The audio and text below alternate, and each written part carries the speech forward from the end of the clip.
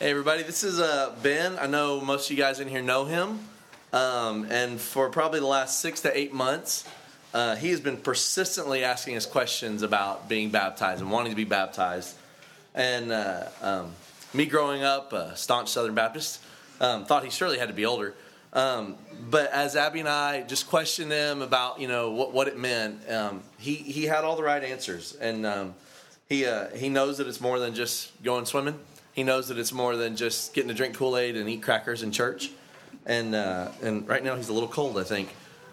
So we're just thrilled beyond belief to be able to stand up here and do this.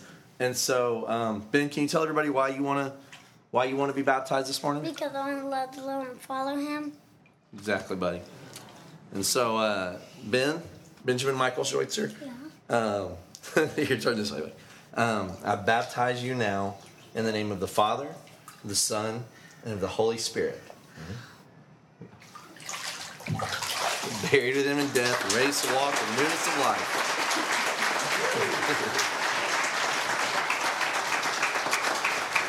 And like the Simmons did with their book, we actually have some cards in the back. If anybody just wants to write a note of encouragement to remind him of this day, so he can look back on it. And it'll mean a lot to him the rest of his life. I know it will. If you guys could do that, it would be great. Hey, can you go pray for him? Oh, yeah. I'd love to pray for him. God, we just, again, thank you for Ben, for all he means to our family, God, all he means to this church. I pray that we would continue to lead him on a path of righteousness, God. Thank you that his heart has been open to you so far, God. And I pray that he would just grow in grace and just loving you more, God, and serving you more, God, and drawing others to you because of what you've done for him and for all of us, God. We ask this in Jesus' holy name. Amen.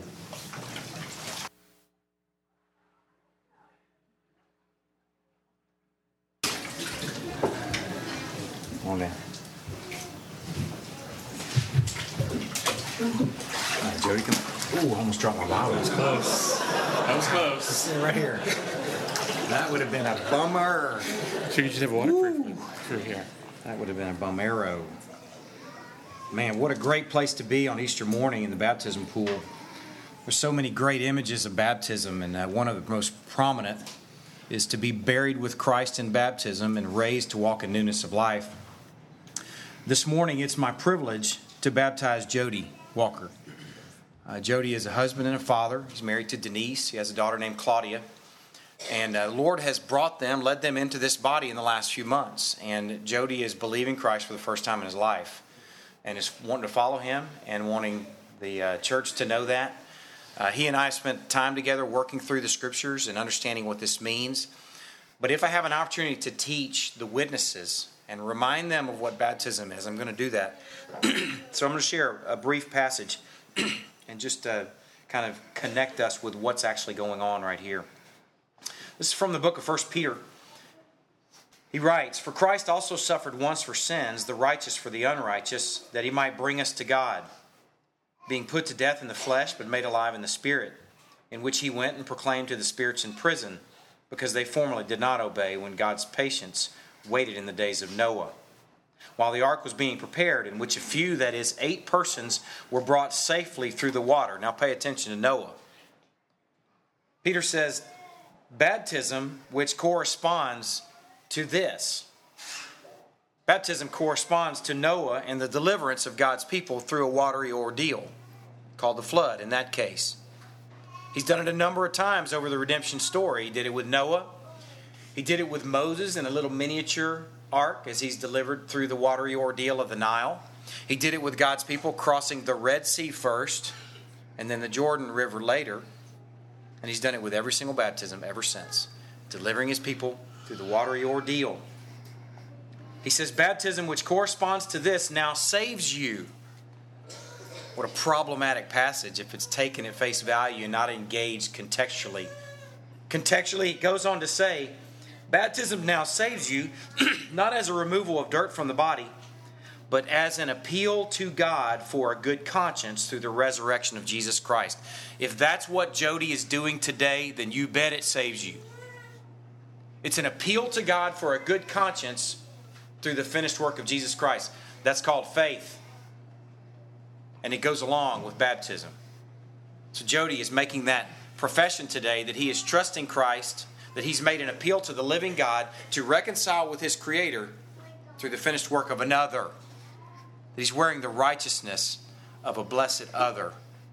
And he's doing that today, standing in a baptism pool, and he's going to be baptized. God's going to show up in this moment. And just like he reckoned Ben a few minutes ago, a baptized, believing member of the people of God, he's about to do that with Jody. It's a big moment. God shows up, and he reckons Jody a baptized part of the people of God. One of the things, let me just tell you quickly, too, about Jody and his family. One of the things that I've enjoyed seeing in them, that I think is what Mike looked for in Ben, and what you should look for as a parent or as a friend and someone who is considering faith, is there an appetite for his word? Is there a hunger for his story? And I'm seeing that in the Walker family. I'm seeing it in Jody. So it's cool, in some way, it's a cool confirmation that God's at work in the life of this man and his family. As I baptize Jody now, y'all are witnesses to this, and then we're going to pray for him. What we're going to pray for is we're going to pray for his journey as now a believer, a new believer, and as a husband and as a father, because he's a shepherd now, a shepherd in the home. All right. Jody, I'm going to ask you a couple questions. Okay. Do you have any hope of being saved apart from Christ alone? No.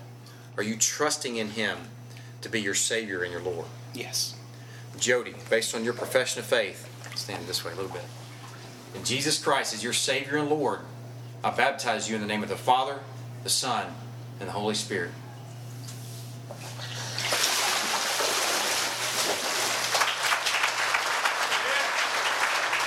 Let's pray with Jody.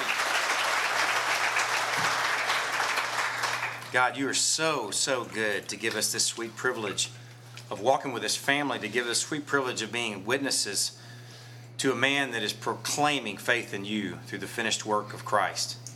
Lord, we all today yet again stand before you, appealing to you for a good conscience on the finished work of Jesus Christ. We enjoy his finished work today. We enjoy an especially vacant tomb. We enjoy your deliverance of your people through the watery ordeal time and time again. We love you, Lord. We turn the rest this morning over to you. In Christ's name we pray. Amen.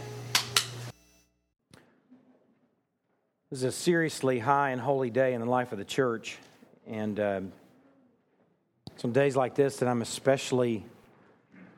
I feel especially inadequate to preach. And beyond the inadequacy, I feel privileged, and I'm thankful for I don't ever take it for granted, the opportunity to expose God's Word. I hope today, I'm going to begin the sermon with prayer, and I hope today that in these next few minutes that the Lord can sort of arrest you with the high and holy and awesome privilege of sitting and hearing the exposition of His story. And that we can gather as a people that were united and built and united in that order through a bloody cross and a vacant tomb. And this morning that we can, our hearts can sort of race, and we can be really attentive to what the Holy Spirit's going to communicate today. This sermon today is going to be about faith and belief. So let's start with prayer.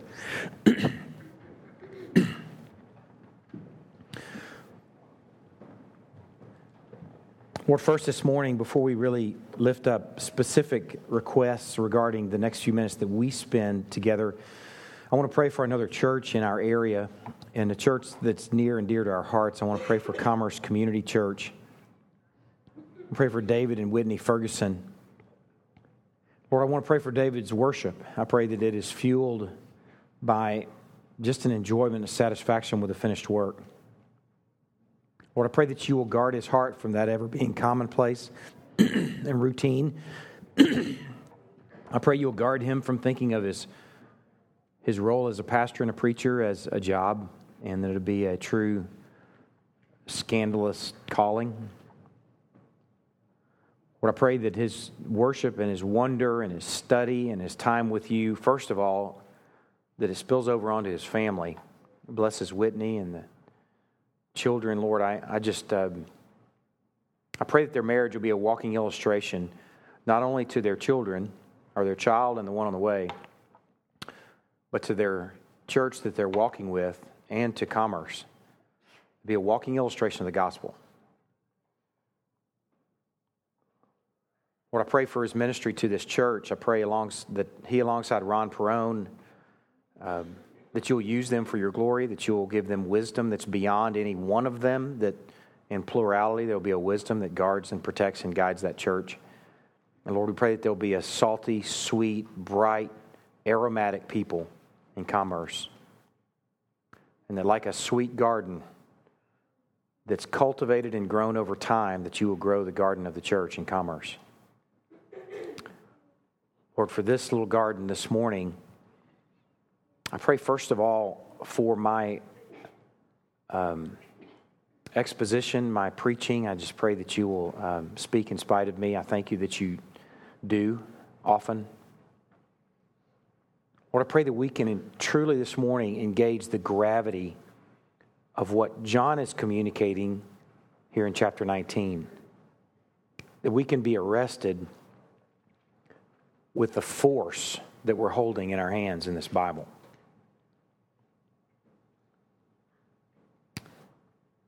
Lord, I pray for an attentiveness that's beyond any one of us. I pray for children. I pray that you'll give them a peace that passes understanding in the next few minutes, that they will be calm and attentive, or at least not a distraction. Lord, I pray even for the little bitty ones that are in here, the ones that we think they're getting nothing, that they'll realize that they're part of something. Even if they don't hear a message specifically, that they see as their parents are sitting and other people are sitting and engaging quietly and listening. And as the Bible is read and unpacked, that they see that they're part of a story and they're part of a people, and that little identities are being developed. Lord, the Holy Spirit is the only one that can do that. I pray that he does that. Lord, I pray for parents to be equipped this morning. Turn this time over to you. In Christ's name we pray. Amen. John chapter 19. Then Pilate took Jesus and flogged him. It's on page 905 of your Pew Bible, too. I used to do that a while back, and I want to do that again. The Lord is drawing folks into our body right now that don't have a background in the Word, so I want to help you find those page numbers and those texts, because I want you to see what we're reading. It's not going to be true of every English Standard Version, but it'll be true of many versions or many copies of the version, that the page numbers will match up. So if they don't, then you just need to learn where your books are. Or you need to get one that's like mine. Then Pilate took Jesus and flogged him. And the soldiers twisted together a crown of thorns and put it on his head and arrayed him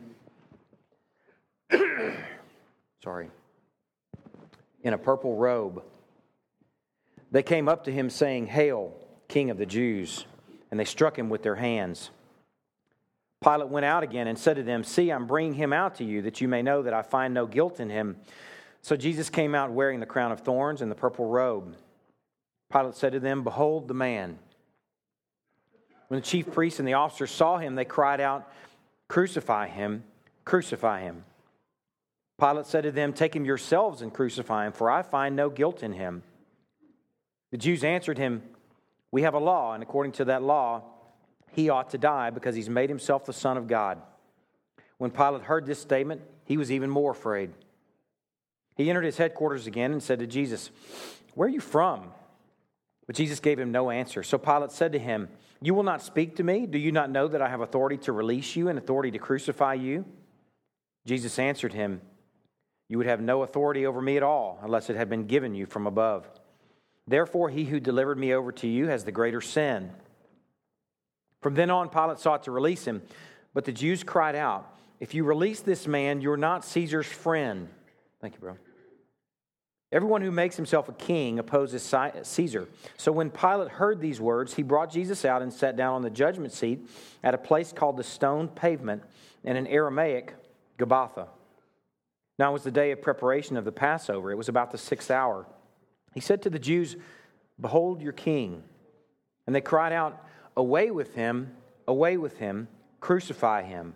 Pilate said to them, "Shall I crucify your king?" And the chief priests answered, "We have no king but Caesar."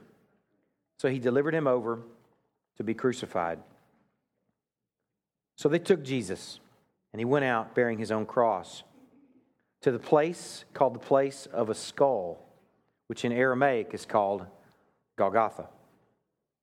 There they crucified him, and with him 2 others, one on either side, and Jesus between them. Pilate also wrote an inscription and put it on the cross. It read, Jesus of Nazareth, the King of the Jews. Many of the Jews read this inscription, for the place where Jesus was crucified was near the city, and it was written in Aramaic, in Latin, and in Greek. So the chief priests of the Jews said to Pilate, Hey, Pilate, don't write the King of the Jews, but rather this man said, I'm King of the Jews. And Pilate answered, What I've written, I've written. When the soldiers had crucified Jesus, they took his garments, and they divided them into 4 parts, 1 part for each soldier. Also his tunic. But the tunic was seamless. It was woven in one piece from top to bottom. So they said to one another, Hey, let's not tear it, but let's cast lots for it to see whose it shall be. This was to fulfill the scripture which says, They divided my garments among them, and for my clothing they cast lots. So the soldiers did these things. But standing by the cross of Jesus were his mother and his mother's sister, Mary, the wife of Clopas, and Mary Magdalene. When Jesus saw his mother and the disciple whom he loved standing nearby, he said to his mother, Woman, behold your son. And then he said to the disciple, Behold your mother. And from that hour the disciple took her to his own home. After this, Jesus, knowing that all was now finished, said, To fulfill the scripture, I thirst. A jar full of sour wine stood there, so they put a sponge full of the sour wine on a hyssop branch and held it to his mouth. When Jesus had received the sour wine, he said, It is finished. And he bowed his head and he gave up his spirit. Since it was the day of preparation, and so that the bodies would not remain on the cross on the Sabbath, for that Sabbath was a high day, the Jews asked Pilate that their legs might be broken and that they might be taken away. So the soldiers came and broke the legs of the first and of the other who had been crucified with him. But when they came to Jesus and saw that he was already dead, they did not break his legs. But one of the soldiers pierced his side with a spear, and at once there came out blood and water. He who saw it has borne witness. His testimony is true, and he knows that he's telling the truth, that you also may believe. For these things took place that the scripture might be fulfilled. Not one of his bones will be broken. And again, another scripture says, They will look on him whom they have pierced. After these things, Joseph of Arimathea, who was a disciple of Jesus, but secretly for fear of the Jews, asked Peter that he might take away the body of Jesus. And Pilate gave him permission. So he came and took away his body. Nicodemus also, who earlier had come to Jesus by night, came bringing a mixture of myrrh and aloes, about 75 pounds in weight.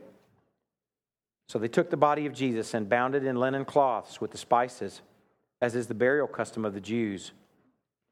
Now in the place where he was crucified there was a garden, and in the garden a new tomb in which no one had yet been laid.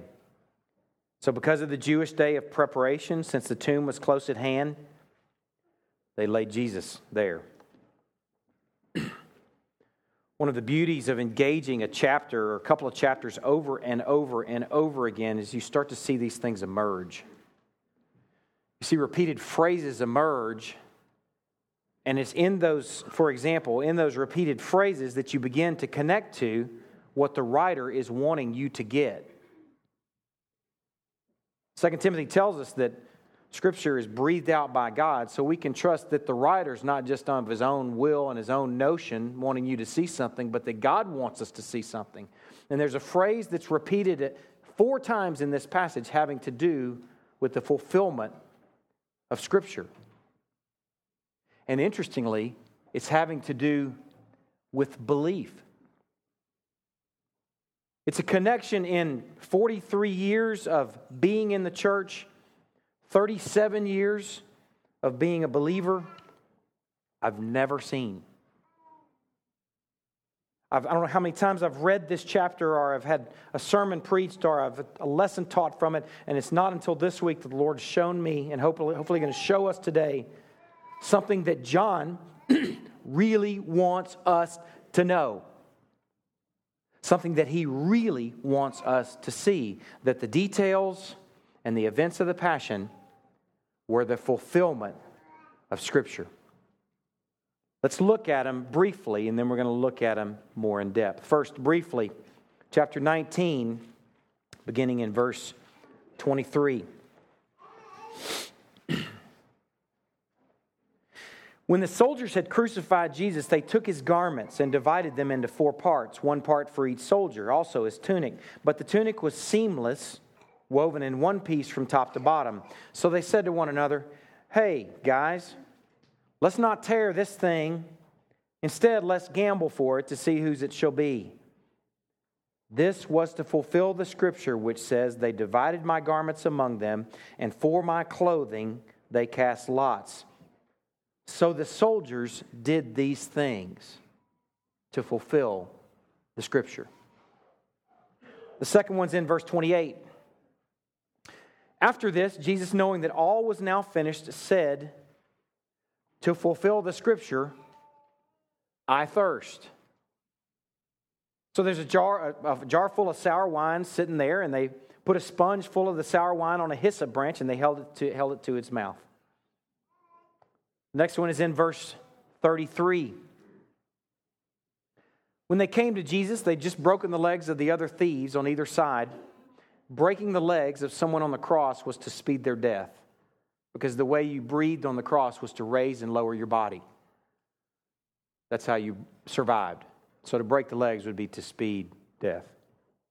But when they came to Jesus and they saw that he was already dead, they didn't break his legs, but one of the soldiers pierced his side with a spear, and at once there came out blood and water. He who saw it's borne witness, his testimony is true, and he knows he's telling the truth, that you also may believe.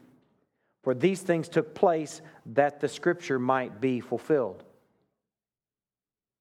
And the fourth reference is right after that. Not one of his bones will be broken. And again, another scripture says, they will look on him whom they have pierced. These passages that John made the point to group together, taken with, in this context, is an oath, are important. Here's the oath. I read it, but I want you now to see it as an oath. It's sort of like John looking up from his quill. He pulls down his little Foster Grant reading glasses, looks up from his quill, and he looks to us 2,000 years later and says, I want to make sure you get this. He makes an oath to the reader, to us. He says, hey, by the way, he who saw this has borne witness. His testimony, John's always talking about himself in the third person. It's just funny. I don't know why he does it, but he does. He's speaking about himself, and he's referring to self as him and he. Let's just say you did it, John. I bore witness. My testimony is true. I know that I'm telling the truth, that you also may believe, for these things took place that the scripture might be fulfilled. John is seriously burdened to make the point that these things, every detail, were true, and that they were a fulfillment of Scripture. There's a little bit of Greek here that's going to help. It's not much. It's not enough to cause you to think it's academic and disconnect. It's just enough to sort of unpack this. A little bit of Greek will help us understand what he's saying here. He says, my testimony is true, looking over his reading glasses with the quill sitting down. He says, hey, my testimony is true, and I know I'm telling the truth. And then there's a purpose clause. In order that you also may believe. Just imagine John is looking at you right now. I'm writing these things so that you also may believe. For, the Greek word there also means since these things took place, another purpose clause, in order that the scripture might be fulfilled. I want you to see that the details, this is what John's saying, I want you to see that the details, first of all, that they're true, and I want you to see that they're connected to the fulfillment of previously recorded scripture. This is seriously crazy important to John, but it's an obscure thing. And ironically, he connects it to belief, in order that you also may believe. I have never in my life connected the fulfillment of Scripture to your belief. I've never connected it to my own.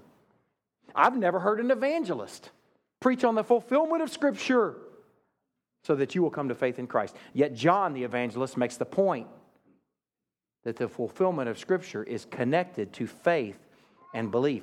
So let's take a closer look at each one of these. First, the reference to the tunic. Turn to Psalm chapter 22.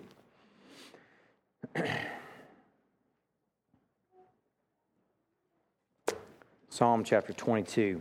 It's on page 457 of most ESVs. The tunic was not torn in order to fulfill the Scripture. We know that's a purpose clause. Actually, you didn't know that. You know it now. It just says to fulfill the Scripture. In the original language, it's a purpose clause. The tunic was not fulfilled in order to fulfill, or the tunic was not torn in order to fulfill the Scripture. Now let's go back and read the Scripture that he's talking about. I'm going to read the entire psalm. It's not long, but there's so many references to the cross here that it's worth reading together. Psalm chapter 22, written by David, verse 1. My God, why have you forsaken me? Why are you so far from saving me from the words of my groaning? Oh my God, I cry by day, but you do not answer, and by night, but I find no rest. Yet you are holy, enthroned on the praises of Israel. In you our fathers trusted. They trusted and you delivered them. To you they cried and were rescued. In you they trusted and were not put to shame. But I'm a worm. I'm not a man. Scorned by mankind, despised by the people. All who seek me mock me. They make mouths at me. They wag their heads. He trusts in the Lord. Let him deliver him. Let him rescue him, for he delights in him. Yet you are he who took me from the womb. You made me trust in you at my mother's breasts. On you I was cast from my birth, and from my mother's womb you've been my God. Be not far from me, for trouble is near, and there's none to help. Many bulls encompass me, strong bulls of Bashan surround me. They open wide their mouths at me like a ravening and roaring lion. I'm poured out like water, and all my bones are out of joint. My heart is like wax. It is melted within my breast. My strength is dried up like a potsherd, and my tongue sticks to my jaws. You lay me in the dust of death, for dogs encompass me. A company of evildoers encircles me. They've pierced my hands and my feet. I can count all my bones. They stare and gloat over me. They divide my garments among them, and for my clothing they cast lots. But you, O Lord, do not be far off. O you, my help, come quickly to my aid. Deliver my soul from the sword, my precious life from the power of the dog. Save me from the mouth of the lion. You've rescued me from the horns of the wild oxen. I will tell of your name to my brothers. In the midst of the congregation, I will praise you. You who fear the Lord, praise him. All you offspring of Jacob, glorify him and stand in awe of him, all you offspring of Israel. For he has not despised or abhorred the affliction of the afflicted. And he's not hidden his face from him, but has heard when he cried to him. From you comes my praise in the great congregation. My vows I will perform before those who fear him. The afflicted shall eat and be satisfied. Those who seek him shall praise the Lord. May your hearts live forever. At the ends of the earth shall remember and turn to the Lord, and all the families of the nations shall worship before you. For kingship belongs to the Lord, and he rules over the nations. And the prosperous of the earth eat and worship. Before him shall bow down all who go down to the dust, even the one who could not keep himself alive. Posterity shall serve him. It shall be told of the Lord to the coming generation. They shall come and proclaim his righteousness to a people yet unborn, that he has done it. Psalm 22 has many references to the cross. The one that connects to this John chapter 18 passage is in verse 17 and 18. I can count all my bones. They stare and gloat over me. They divide my garments among them, and for my clothing they cast lots. Now, what I want you to realize is this was written 1,000 years before Christ. It was written by David as he's lamenting the innocent sufferer, likely himself in this case. It's a lament for the innocent sufferer with such remarkable detail of the cross. Little did David know that his writings, inspired by God, would not only predict, but hear these two words, but determine the attire and what's done with that attire at the cross. I want you to hear that. Prediction, amazing. You see prediction, you're like, Shazam, that's amazing. But you see determination and you go, whoa, that's taking it to a whole nother level. Seriously, you see this and you go, man, something is going on there that's so much bigger than I realized. First of all, he's predicting the attire of the cross. He's determining the attire of the cross. Crucifixions were done naked, or the one crucified was naked. Completely, stark, and absolutely naked, because it's the ultimate shame.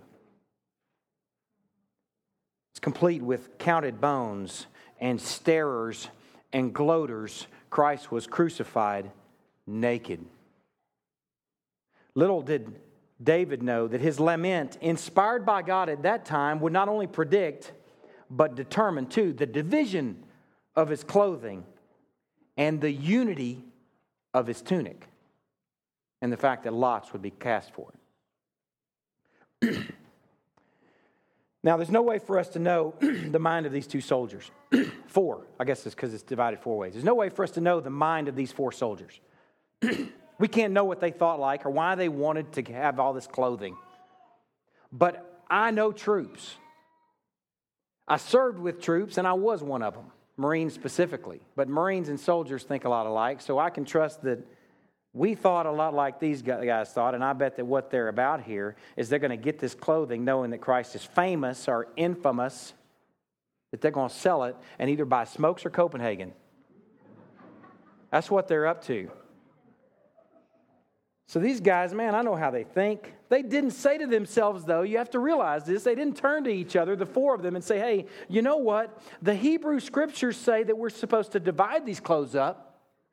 Oh, and you know the Hebrew Scriptures also says that we're not supposed to tear this tunic, but instead we're supposed to cast lots for it. You need to realize in the mind of these four jokers, it's their idea. Hey, guys, I got a great idea. Let's divide this thing up four ways. And we better not tear that tunic because it'll be much less valuable torn than it will be whole. So let's gamble for it. And the winner takes the tunic. The plan was their idea, but ultimately their idea was God's plan, recorded and written and inspired through David 1,000 years earlier. They didn't tear it in order to fulfill the Scripture. I want you to hear that. They didn't tear it in order to fulfill the Scripture. These troops reminded me of another guy. You don't need to turn there. It's not quite a side note. If it was a side note, I'd probably leave it out just for the purpose of simplicity this morning. It's connected enough to where I want you to see this guy. It's a man named Caiaphas. These troops reminded me of Caiaphas. How God used the troops to do exactly what the Scriptures said reminded me of what a man named Caiaphas would do in John chapter 11. Listen to this passage. Many of the Jews, therefore, who had come with Mary and had seen what he did, believed in him. But some of them went to the Pharisees, like a bunch of tattletales, and told them what Jesus had done. So the chief priests and the Pharisees gathered the council and said, what are we going to do? For this man performs many signs. If we let him go on like this, everyone will believe in him. And the Romans will come and take away both our place and our nation. But one of them says, Eureka. Ding. A man named Caiaphas says, I've got an idea. He's high priest that year, and he said to them, you know nothing at all, Nor do you understand that it's, watch, better for you that one man should die for the people, not that the whole nation should perish. Now John looks up from his little Foster Grant reading glasses, puts down his quill, and he makes an editorial comment for us to get. He says, hey, by the way, Caiaphas, he did not say this of his own accord. He thought it was his idea. I got a great idea. He thought it was his idea, but being high priest that year, he prophesied that Jesus would die for the nation, and not for the nation only, but also to gather into one the children of God who are scattered abroad. That's us. Caiaphas is thinking, man, you guys know nothing at all. I got this all figured out. Not realizing God is using him to fulfill Scripture. Remember the passage we just read over there in Psalm chapter 22. Dogs encompass me, a company of evildoers encircle me. They've pierced my hands and my feet. Caiaphas is one of those dogs. And he's just doing exactly what Scripture said he was going to do. He wasn't a robot mindlessly saying Christ should die. He's doing what the Scripture said he would do. And here's a little side note, and one that I think is pertinent. I think it's important and interesting that this intersects with the untorn tunic. Specifically, what Caiaphas was prophesying. He prophesied that Jesus would die for the nation, and not for the nation only, but also to gather into one the children of God who are scattered abroad. In our Old Testaments, torn robes and torn clothing are the picture of divided and torn kingdoms. What Christ was going to do on this cross, the tunic would illustrate in that we would be one people brought together through this finished work. That's an important side note. It's a good one, worth sharing. Doesn't have anything to do with the sermon. Kind of does.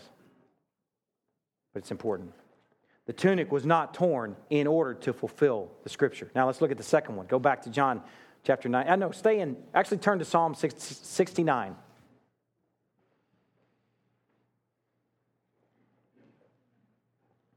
Psalm 69.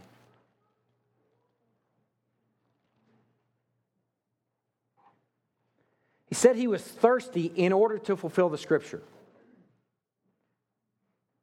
Now, earlier this week, when I began to study this and consider, okay, this is in order, these things happen in order to fulfill the Scripture. My first question when I read that and I really started to connect this, I thought, was he even really thirsty? He said he was thirsty in order to fulfill the Scripture. That's the weight of the point that John is making. That Scripture is that powerful. It's that driving in the details of the cross that Christ says, I thirst. Now we can know from Psalm chapter 22 that he was, in fact, thirsty. Don't turn back to 22. I'm going to show you something in 69. It says, my strength is dried up like a potsherd. A potsherd is a little broken, or like a broken pot, clay pot, and it's just a shard of a broken pot. And they're dry as a bone. He says, my tongue sticks to my jaws. You lay me in the dust of death. So Christ was thirsty because the Scripture said he would be. And then in Psalm 69, beginning in verse 19, David writes, you know my reproach and my shame and my dishonor. My foes are all known to you. Reproaches have broken my heart so that I'm in despair. I looked for pity, but there was none. I looked for comforters, but I found none. They gave me poison for food, and for my thirst they gave me sour wine to drink. Here David is writing about the faithful Israelite who is lamenting over his own sin and reproach. We can connect it to the cross in the sin that Christ bore on the cross, our reproach. When Christ looks for pity, he found none. When Christ looks for a comforter, he finds none. When Christ is thirsty, they give him sour wine to drink. That was his nourishment. As Christ bore our sins on the cross, he drank what the Scripture said he would drink in order to fulfill the Scripture. The next one is in John chapter 19, verse 36. I want you to turn to Exodus chapter 12. John writes, he says, these things took place in order to fulfill the Scripture. The first one I want to look at is the legs that were not broken. Here, not broken.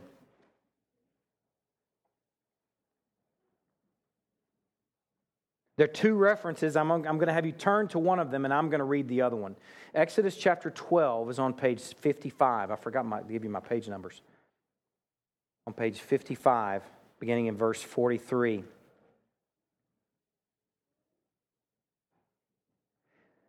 And the Lord said to Moses and Aaron, this is the statute of the Passover. No foreigner shall eat of it, but every slave that's bought for money may eat of it after you've circumcised him. Now let me just tell you, it's just so easy to read this passage and for us to miss the context. I haven't really escorted you into the context because I just hope and pray that you read your Bibles just on your own as families, that you know something about the Exodus. If you don't, you have work to do, good work. But if you read about the details of the Exodus, you know that the final plague was the plague of the Passover, where the firstborn of Egypt died in their beds, in their cribs, in their dog kennels, in their livestock fields. It wasn't just the Egyptians that died. It would be the adult Egyptians. If dad was the firstborn in his family, he don't wake up. If your puppy was the firstborn in the litter, he's dead in the morning. You go outside and the firstborn of every cow and sheep is dead. This was a seriously profound plague. And that's the context where the wind and the wing of the destroyer is coming overhead and taking those firstborn. And here's the way to not die. If we can just climb into the context. Here's the way to not die. Those of you who shepherd families think, okay, man, I don't want my family to die. I really would pay attention to this. No foreigner or hired servant may eat of it. It shall be eaten in one house. You shall not take any of the flesh outside of the house. And would you pay attention to this detail if it meant deliverance?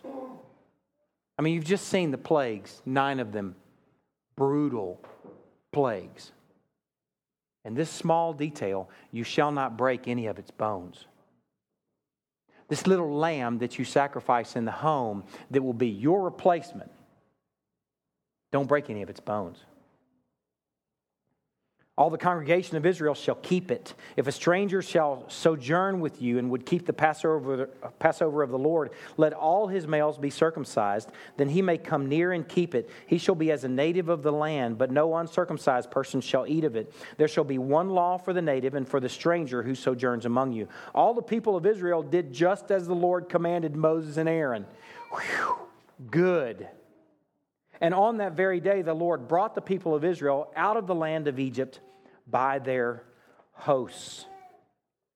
The other reference is in Psalm chapter 34. Many are the afflictions of the righteous, but the Lord delivers him out of them all. He keeps all his bones, not one of them is broken.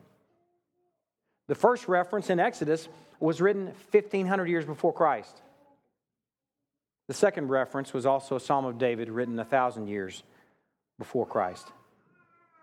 This little story of the Passover lamb and this story of a people being delivered from the slavery of Egypt is not just some ancient story, it's our story. In fact, Paul said Christ is our Passover lamb. So we can look at what Christ has done for us and understand that he is our propitiation, he is our replacement, so it's appropriate, like their little innocent replacements that bleeded and bled, that their little lambs, as their legs were not broken, their bones were not broken, that our innocent replacement's legs were not broken. There's no small detail. I want you to realize he's that close to having his legs broken. Imagine these soldiers standing there with a sledge, a long sledge, long enough to reach up to their legs, and they come to the first thief, whack! Twice, breaking their legs. Speeding death. And then they come to Christ in the middle. Oh, hold up. He's already dead. Don't waste your energy. Seems like a small detail. It was written about 1,500 years before Christ. Don't break his legs because the Scripture said don't do it. They thought it was their idea. Don't waste your energy. The reality is it's the Scripture that drove that detail. Not one of his legs will be broken. All of his bones will be kept. Not one is broken. The last one, turn to Zechariah chapter 12, verse 10. A lot of y'all are going to need a page number for Zechariah. 799. Here's the last reference to the fulfillment of the scripture. They looked on him whom they had pierced. That's referring to Zechariah chapter 12, verse 10. It says, I will pour out on the house of David and in the inhabitants of Jerusalem a spirit of grace and pleas for mercy, so that when they look on me, on him whom they have pierced, they shall mourn for him as one mourns for an only child, and weep bitterly over him as one weeps over a firstborn. This passage was written 500 years before Christ about the judgment and restoration of Judah to Jerusalem, and it's connected to our gospel.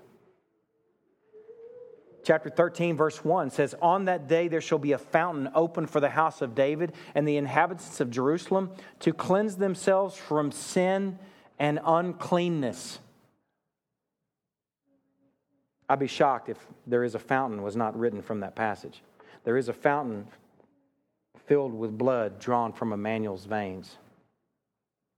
And when sinners plunge beneath that flood, they lose all their guilty stains. This passage certainly had meaning and hope for the readers and hearers in the Babylonian exile 500 years before Christ. But now, 2,000 years after the cross, we see that what God communicated to Zechariah regarding Judah was to ultimately, hear this, drive what happened at 3 p.m. on the Friday Christ was crucified. It's about 3 p.m. that he said, Eloi, Eloi, lama sabachthani. Father, into your hands I commit my spirit.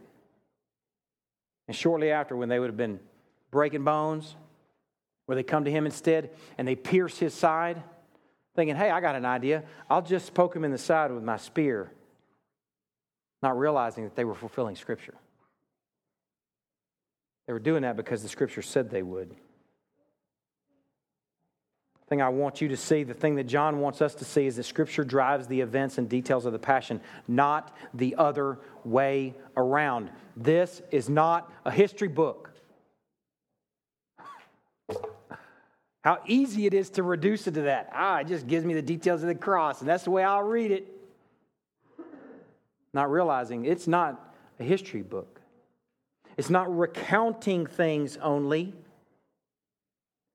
And it's also not even just a foretelling or future-telling book. That would be amazing. That's the Shazam I was talking about earlier. Miracle. Amazing book. I can read it and it tells me what's going to happen in the future. Amazing. It's more than that. It's driving what's going to happen. It's the force that is driving the details of the Passion, and not just the details of the Passion, but the details of a people being built. We're walking in the fulfillment of Scripture right now. And this should change the way you read your Bibles. Turn to Matthew chapter 26.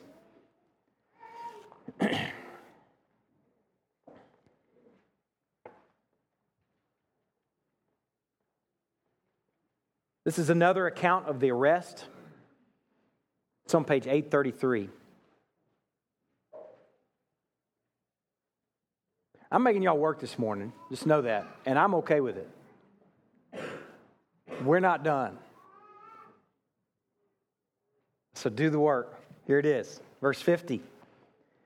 Jesus said to him, Friend, do what you came to do. He's speaking to Judas at that point.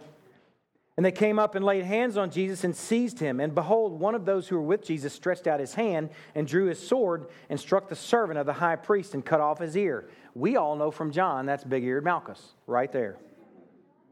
And then Jesus said to him, Peter, put your sword back in your sheath. For all who take the sword will perish by the sword. Do you think I cannot appeal to my Father, and he will at once send me more than 12 legions of angels? Do you think for a moment I can't go freestyle? Do you think I can't call in millions and myriads and millions and myriads of angels to swoop in here and kick some serious behind and deliver me in this situation? But look what he says next. But how then should the Scripture be fulfilled? That it must be so. The events of the cross happened not as an historical event, but in order to fulfill the Scripture. Here's what I want you to see, the weight behind the Scripture. This is what this sermon prep has done for me. I want you to imagine the events of creation a little differently. Now, we have an account. It was written by Moses thousands of years, or depending on how old you think the earth is, a little older than that. After the events of creation, written by Moses. I want you to imagine the events a little bit differently. I want you to imagine that first, if God had created Adam before he created anything, before he spoke light and dark, waters above or below, or critters, creepy crawly things everywhere. Imagine the first thing he did was breathe life into Adam. Okay? And then he hands Adam a quill and paper, papyrus or something, I guess. Says, hey, Adam, I want you to write something down. So just imagine that he says, here, Adam, here's what I want you to write down first. I want you to write down, God will make light. So Adam writes it down. And then later, we come back, however many thousand years later, after Adam, we read the Scripture, and we could say, in order to fulfill the Scripture, guess what? There was light. Do you see the weight of this Scripture being that weighty? As God speaking and saying, let there be light. The term is ex nihilo. From nothing, he spoke light into existence. He spoke galaxies into existence. From nothing, he created all things just simply with his spoken word. That's power. If you don't see power right there, that's power. But realize that the Scripture bears the same weight. The Scripture is the spoken word of God, inspired by the Holy Spirit. Men recorded and wrote. It's the breathed out word of God. Imagine had he breathed in Adam and said, Adam, I want you to write something that I'm breathing out now. There will be light. And in fulfillment of the Scriptures, sure enough, there was some light. Man, that changes everything. That changes this book. I'm going to tell you what. I was talking to Scott with this earlier this week. I believe that for the past 8 years, we as a church have had a really high view of this book. I really do. We've been in John for almost 8 years. That hopefully qualifies as having a high view of this book. But I'm telling you what, this takes it to a whole other level. Wait a second. It's not just a foretelling. It's not a history book. It is the driving force behind the events. It's as if, let there be light. As if, don't tear the tunic. As if, stick him in the side with a spear. As if, thirst.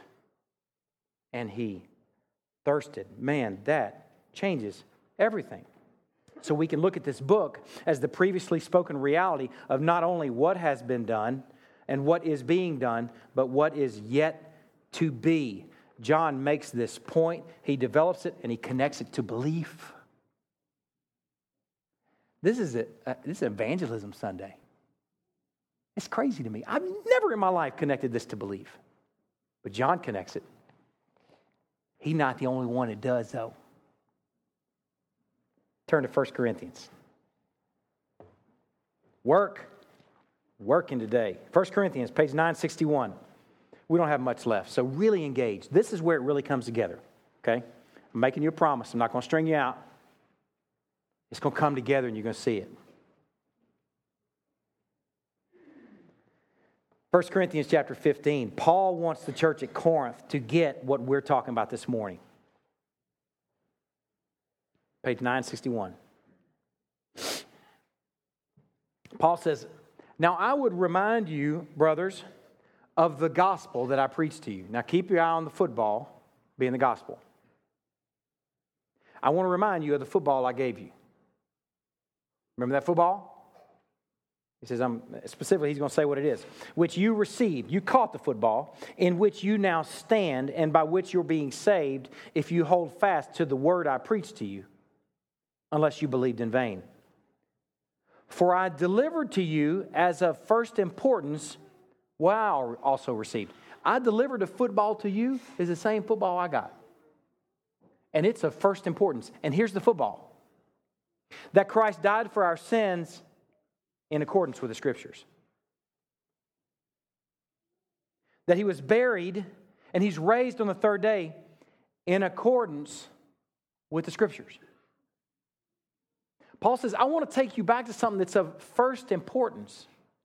Because it's that thing in which you are standing, it's that thing in which you are being saved, that he died for our sins in accordance with the Scriptures. He didn't have to say in accordance with the Scriptures, right? He could have just said, hey, you remember when I taught you about how he died for our sins and he was buried and he's resurrected? Yeah, Paul, I remember that. Connects it to the fulfillment in accordance with the Scriptures. That he died for our sins in accordance with the Scriptures. That he was buried and raised on the third day in accordance with the Scriptures. Paul preached the gospel of first importance, one that he wants them to hold fast to as they are standing and being saved, and he tethers these realities to the fulfillment of the Scripture.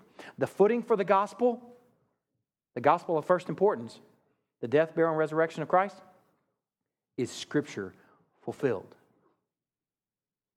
See, it mattered to John, and it mattered to Paul, and this footing seems to be integral to believing. Man, evangelists ought to start preaching some of this. I'm going to tell you what, an evangelist that just gets up and tells you about how crummy his life was and tells you Jesus can change your life, man, God can use that. I don't know how he does, but he can. But I'm going to tell you what, the cream, apparently, for John and for Paul is to connect it to the fulfillment of Scriptures. See that? Does this do anything to your believing? I hope so. It's supposed to.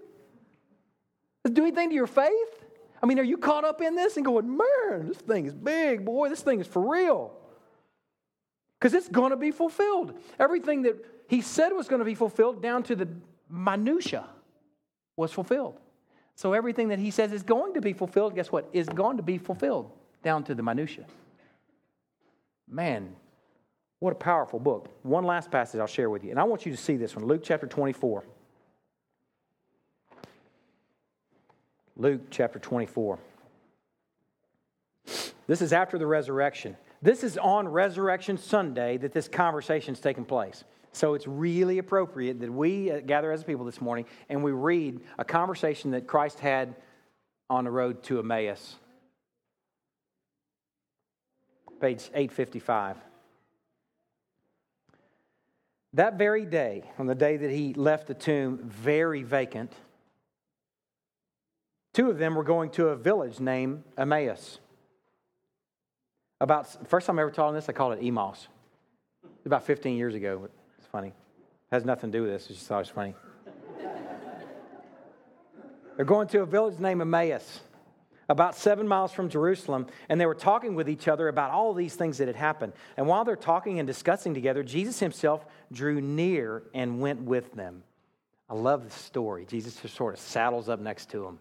These guys are talking, and he's just kind of listening. But their eyes were kept from recognizing him, and he said to them, hey, what's this conversation that you're holding with each other as you walk? What you guys talking about? And they stood still, looking sad. And they're like, dude, where you been? I mean, that's basically what they're saying. They're going to say, then one of them says, named Clopas answered him, are you the only visitor to Jerusalem who does not know the things that have happened there in the last days? And he said to them, what things? And they said to him, concerning Jesus of Nazareth, a man who was a prophet, mighty in deed and word before God and all people, and how our chief priests and rulers delivered him up to be condemned to death and crucified him. But we had hoped that he was the one to redeem Israel. Yes, and besides all this, it is now the third day since these things happened. Moreover, some women of our company amazed us. They were at the tomb early in the morning, and when they did not find his body, they came back saying that they had even seen a vision of angels who said that he was alive. Some of those who were with us went to the tomb and found it just as the women had said, but him they did not see. And he said to them, O foolish ones, and slow of heart to believe all that the prophets have spoken. Was it not necessary that the Christ should suffer these things and enter into his glory? And beginning with Moses and all the prophets, he interpreted to them in all the scriptures the things concerning himself. Was it not necessary that all these things have to happen? He takes them to the Scripture. because all those things were the fulfillment of Scripture. Later that day, or the next day, we don't know which, he appears to the disciples in verse 44, and here's where it really comes to a head. He said to his disciples, he says, "These are my words that I've spoken to you while I was still with you, that everything written about me in the law of Moses," that's where we've read today, Exodus, and the prophets, Zechariah we've read from today, and the Psalms we've read from today, Psalm 22, Psalm 69, Psalm 34, must be fulfilled. And then he opened their minds to understand the Scriptures and said to them, "Thus it is written, that the Christ should suffer and on the third day rise from the dead, and that repentance and forgiveness of sins should be proclaimed in his name to all nations, beginning from Jerusalem."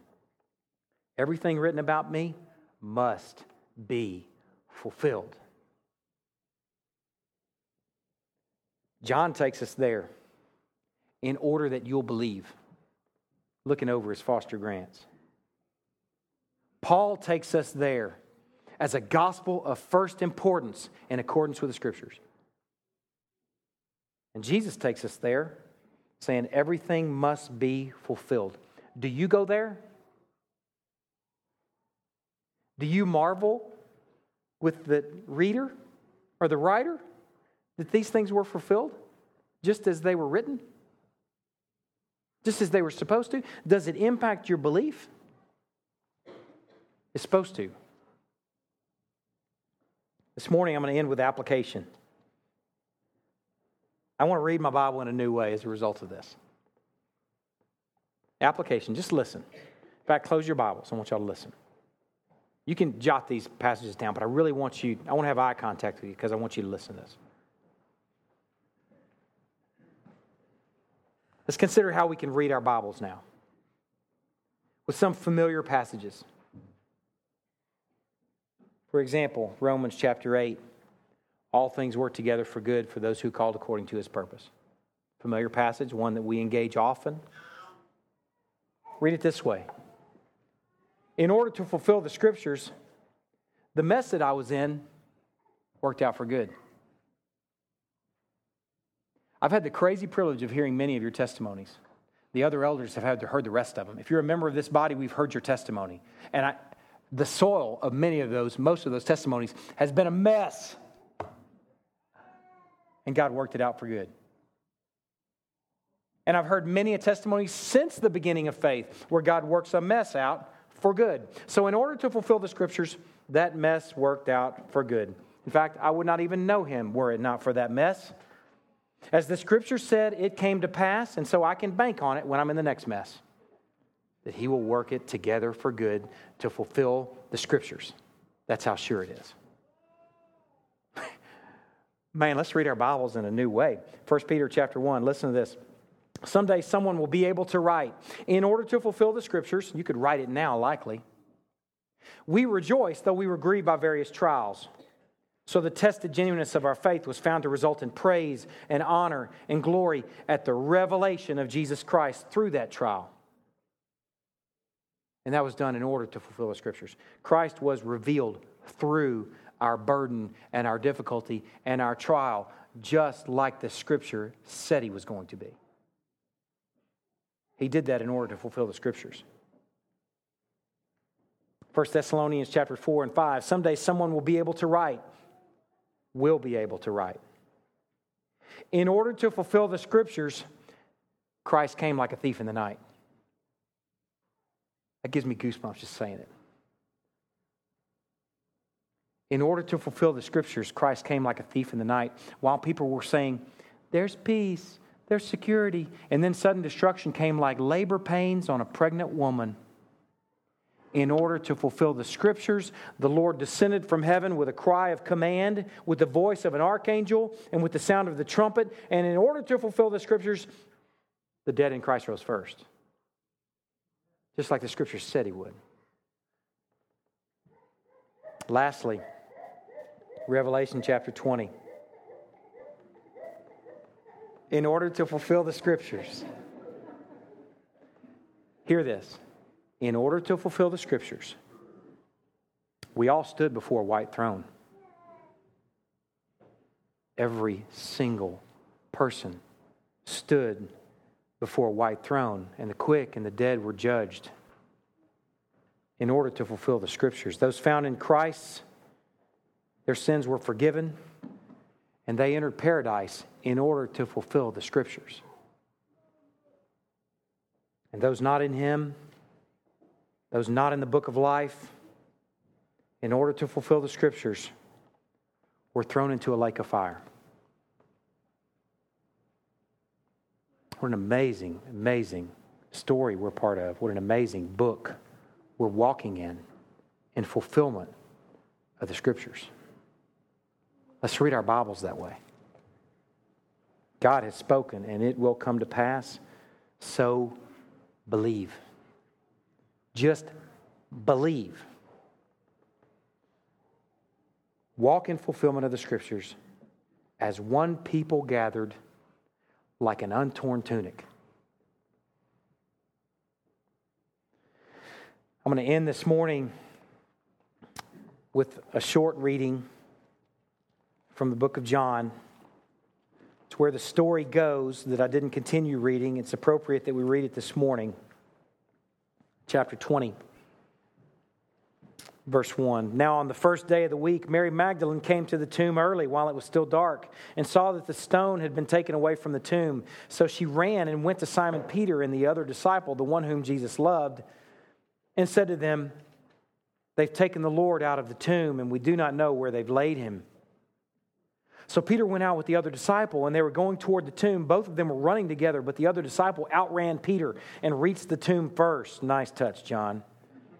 Adding that in there.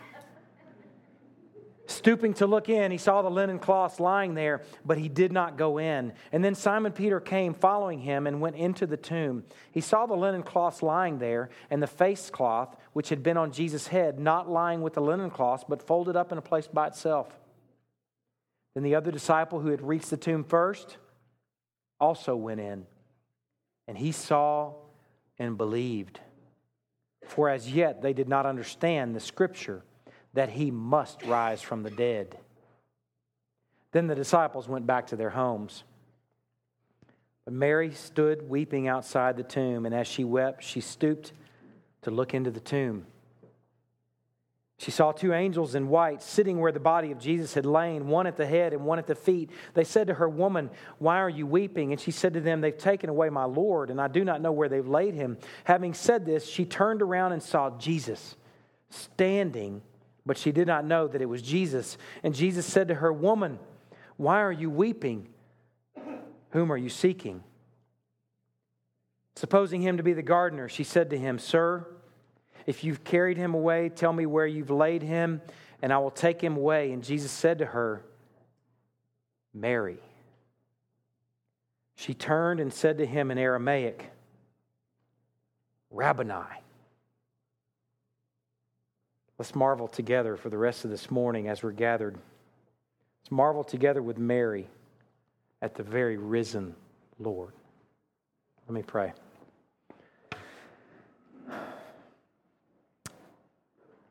Lord, we pray and worship right now and enjoy you in fulfillment of the Scripture. That you would use a dog like Caiaphas to prophesy about a reality of a people united and created through the finished work of the cross. Lord, I pray as we walk in this that we see identity. That it's not just the little ones that see themselves sitting as part of something, that we see ourselves as the people of God being part of Scripture fulfillment.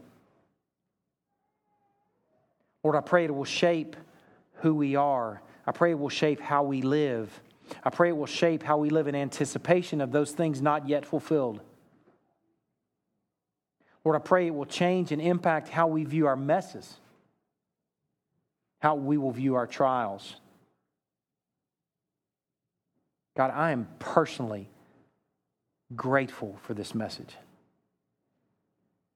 What an awesome God you are.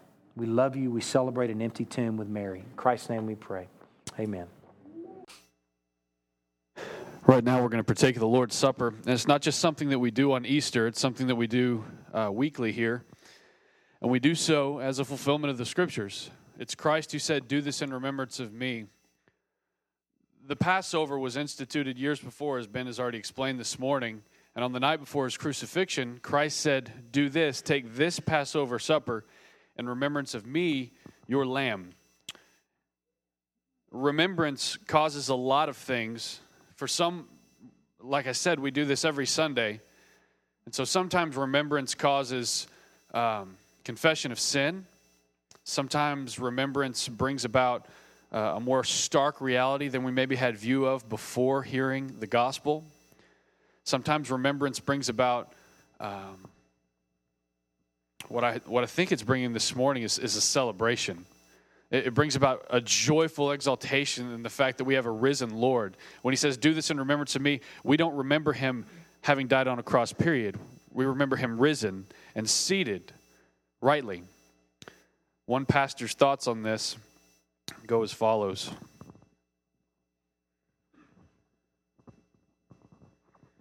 In talking about the Lord's Supper that we do in remembrance as a fulfillment of the Scriptures. "I bless thee for the means of grace. Teach me to see in them thy loving purposes and the joy and strength of my soul. Thou hast prepared for me a feast, and though I am unworthy to sit down as a guest, I wholly rest on the merits of Jesus." That's what we're proclaiming when we take this supper. That's right remembrance. "And hide myself beneath his righteousness. When I hear his tender invitation and see his wondrous grace, I cannot hesitate, but must come to thee in love. By thy Spirit enliven my faith rightly to discern and spiritually to apprehend the Savior." He's saying, I want to understand my Savior more as I come to the table. "While I gaze upon the emblems of my Savior's death, may I ponder why he died. And hear him say, I give my life to purchase yours. Presented myself an offering to expiate your sin. Shed my blood to blot out your guilt. Opened my side, in accordance with the Scriptures, to make you clean. Endured your curses to set you free. Bore your condemnation to satisfy divine justice. Oh, may I rightly grasp the breadth and length of this design. Draw near, obey, extend the hand, take the bread, receive the cup, eat and drink. Testify before all men that I do for myself gladly in faith, reverence and love, receive my Lord to be my life, my strength, my nourishment, my joy, my delight. In the supper, I remember his eternal love. I remember his boundless grace, infinite compassion, agony, cross, redemption, and receive assurance of pardon, adoption, life, and glory. As the outward elements nourish my body, so may thy indwelling Spirit invigorate my soul until that day when I hunger and thirst no more and sit with Jesus at his heavenly feast. At the end of 1 Corinthians 15, Paul says, I tell you this, brothers, flesh and blood cannot inherit the kingdom of God, nor does the perishable inherit the imperishable. Behold, I tell you a mystery. We shall not all sleep, but we shall all be changed in a moment, in the twinkling of an eye, at the last trumpet. For the trumpet will sound, and the dead will be raised imperishable, and we shall be changed. For this perishable body must put on the imperishable, and this mortal body must put on the immortal, and immortality. When the perishable puts on the imperishable, and the mortal puts on immortality, then shall come to pass the saying that is written. And what will be fulfilled is where our joy comes from, and it's this: death is swallowed up in victory. O death, where is your victory? O death, where is your sting? The sting of death is sin, and the power of sin is the law. But thanks be to God who gives us the victory through our Lord Jesus Christ, who we take this supper in remembrance of. Therefore, my beloved brothers, be steadfast, be immovable, always abounding in the work of the Lord, knowing that in the Lord your labor is not in vain. The night before the crucifixion, Jesus said, "For I received from the Lord what I also delivered to you, that the Lord Jesus, on the night when he was betrayed, took bread, and when he had given thanks, he broke it and said, 'This is my body, which is for you. Do this in remembrance of me.'" Let's pray. Lord, we come before you humbly this morning. We marvel at your unmatched greatness. No one can open the scroll but you. That will be fulfilled. Lord, we are thankful for a risen Savior this morning. We can be easily distracted on Easter. I'm thankful for your word. I'm thankful for the preached word.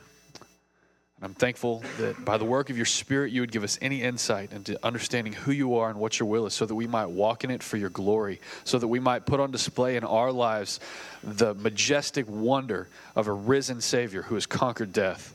I'm thankful for an empty tomb this morning. Lord, as we continue in worship, I pray that we would do so in spirit and in truth. I pray that you would guide our time. I pray that as we give sacrificially as you have, in tithes and offerings, I pray that it would be done in faith as an act of worship. Let us sing in a right manner. We draw near to you carefully. We thank you for making a way. We pray these things in Jesus' name. Amen.